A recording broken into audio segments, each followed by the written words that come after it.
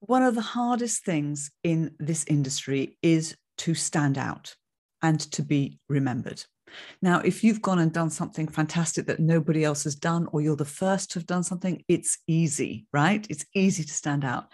But most of us can't say that. So we have to be able to stand out in a different way. And what makes you stand out is what makes you unique. What is unique about you?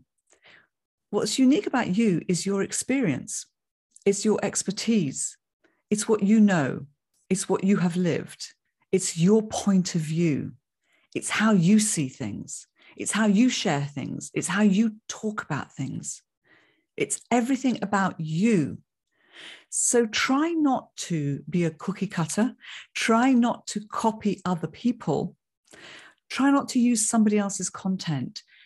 Be as unique as you possibly can be, because you will then stand out.